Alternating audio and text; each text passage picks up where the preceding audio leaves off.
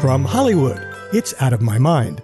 I'm Jay Douglas, and in episode 17, it's a brand new Out of My Mind short story. We're going from using your computer to print words to using it to print things, while giving your children or grandchildren an advantage they won't get in school. And then there's the chocolate. It's curiously essential information for baby boomers like you who are relentlessly curious about everything. If you're not a baby boomer, you can still listen to the program. All you have to do is dig out your grandparents' old wine bottle cutter and make up a set of 8 glasses in time for Thanksgiving dinner. We're adding a touch of glass to the show as episode 17 of Out of My Mind begins with a journey into a new dimension. If your idea of 3D printing is tchotchkes for sale at carts in the mall, you'll want to take a few minutes and listen to this story. Judging 3D printing from mall trinkets is like judging an elephant from its tail. 3D printing is making some dramatic changes in the way ordinary and often extraordinary products are made. But what caught my attention was a much different change, one that has nothing to do with making things and everything to do with changing the lives of our children and grandchildren. More on that in a moment. First, let's take a look at what 3D printing is. Let's say you're making something out of wood. You're going to take a log, cut up the lumber, and, get rid of waste and end up with pieces you want. You're subtracting from that wood to make a part and then, add pieces together to make a product. That's Tom Hazard. He and his wife Tracy are designers, innovators, and leaders in the use of 3D printing to solve design problems. As Tom said, old-fashioned manufacturing chips away at what you don't want. With 3D printing, it's more like making a layer cake. Each layer is made not from batter, but from heated plastic, resin, or metal powder. A 3D printer forms the material into a layer which has its own special properties such as color, strength, and shape. By printing layers, one on top of the other, you can create the equivalent of a mass-produced, one-of-a-kind product. The terms sound contradictory, but with 3D printing, they're not. The company that makes these sort of invisible braces that you snap onto your teeth, they've got a factory of just a huge number of these machines printing Invisalign braces every single day. And it's the perfect solution for them because each brace has to be different. That's Tracy Hazard. Besides braces, she and Tom have a long list of products that have been revolutionized by 3D printing.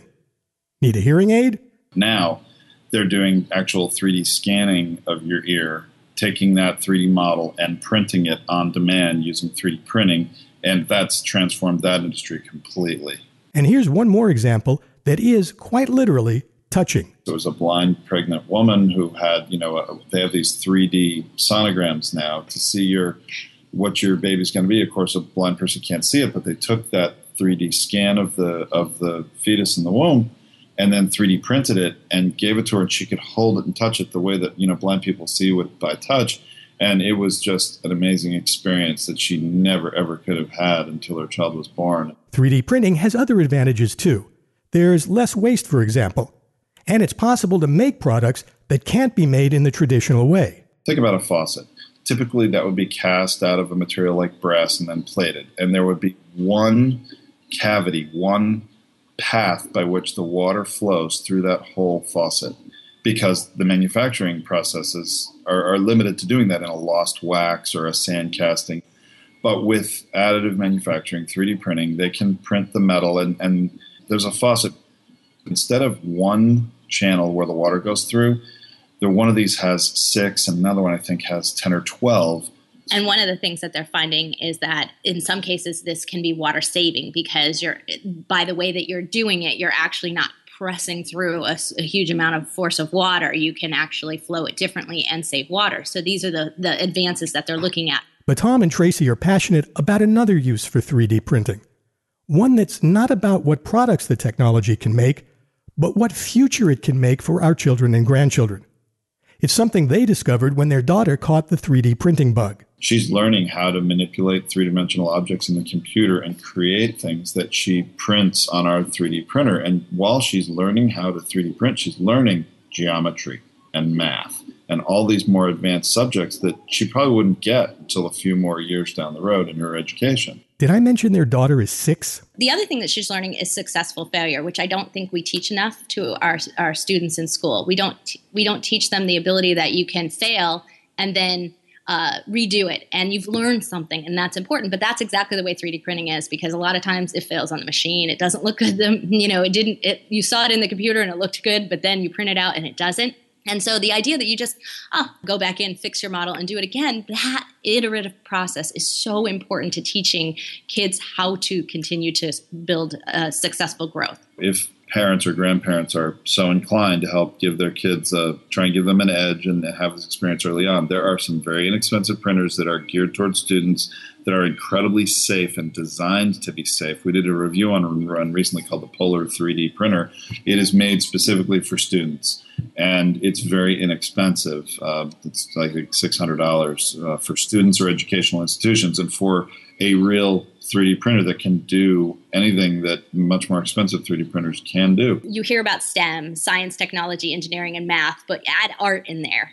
Getting that skill set as a, kind of part of their basic education. It's a foundational education now that's happening. We're going to get them to think in 3 dimensions from the beginning, and I can't even imagine the things that they're going to come up with.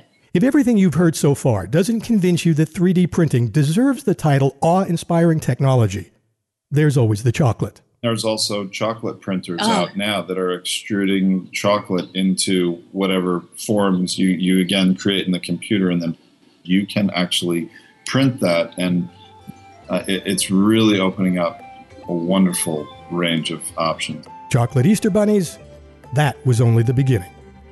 Tom and Tracy Hazard are designers, innovators, and hosts of WTFFF, a podcast devoted to 3D printing. They've shared more information about 3D printing, along with links to some of their podcast episodes, and I've put it all in the show notes. Go to outofmymindpodcast.com, click on episode 17, and follow the link to show notes. On YouTube, click on the Read the Show Notes banner that will appear in a few moments. And speaking of YouTube, that's where you'll find an episode extra about using 3D printing in your business. Go to Out of My Mind Podcast on YouTube.com, click on Playlists, and then on Extras. And that makes for a sweet ending to episode 17 of Out of My Mind.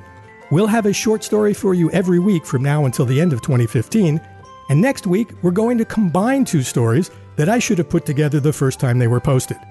Peter Desberg will help you overcome that fear of public speaking, and Dr. Ann Utterback will give you tips for getting your voice across once you do get behind the lectern. That's in episode 18, next Saturday at 8 a.m. Eastern. I'm looking forward to talking with you then. I'm Jay Douglas. Out of My Mind is produced by Penny Summers and is a production of the Theater of Your Mind Incorporated, Hollywood, California.